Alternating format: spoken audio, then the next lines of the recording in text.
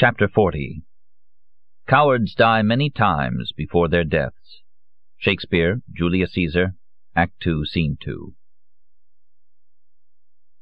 I was always aware of a conflict between Belbo's devotion in working with his respectable Garamond authors, his efforts to get from them books he would be proud of, and the piratical zeal with which he contributed to the swindling of the hapless Minutius authors, even referring to via Marchese Gualdi those he considered unsuitable for Garamond, as I had seen him attempt to do with Colonel Ardenti. Working with Belbo, I often wondered why he accepted this arrangement.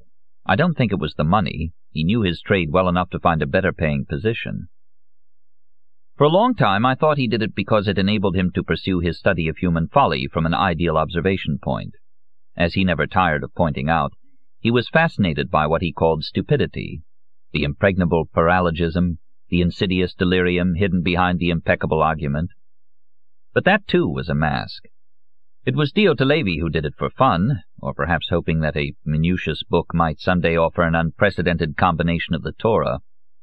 And I, too, participated for the amusement, the irony, out of curiosity, especially after Garamond launched Project Hermes. For Belbo, it was a different story. This became clear to me after I went into his files. File name, Vendetta. She simply arrives.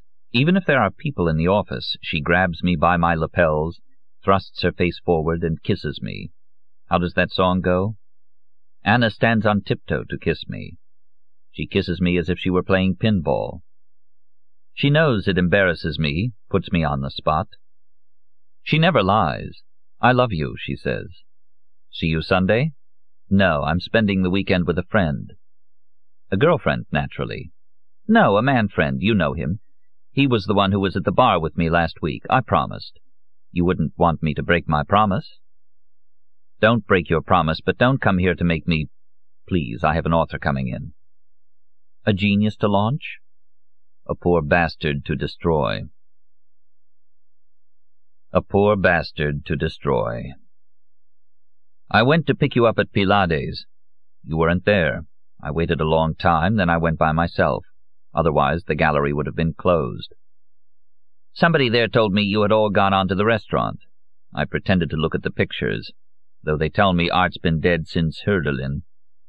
It took me 20 minutes to find the restaurant because dealers always pick ones that are going to become famous next month. You were there among the usual faces, and beside you was the man with the scar. You weren't the least embarrassed. You looked at me with complicity and, how do you manage both at the same time, defiance, as if to say, so what? The intruder with the scar looked me up and down, as if I, not he, were the intruder. The others, in on the story, waited. I should have found an excuse to pick a fight. I'd have come out of it well, even if he hit me. Everybody knew you were there with him to provoke me. My role was assigned. One way or the other, I was to put on a show. Since there had to be a show, I chose drawing-room comedy. I joined the conversation, amiable, hoping someone would admire my control. The only one who admired me was me. You're a coward when you feel you're a coward. The Masked Avenger. As Clark Kent, I take care of misunderstood young geniuses. As Superman, I punish justly misunderstood old geniuses. I collaborate in the exploitation of those who, lacking my courage, have been unable to confine themselves to the role of spectator. Is this possible, to spend a life punishing people who will never know they have been punished? So you wanted to be a Homer, eh? Take that, wretch, and that.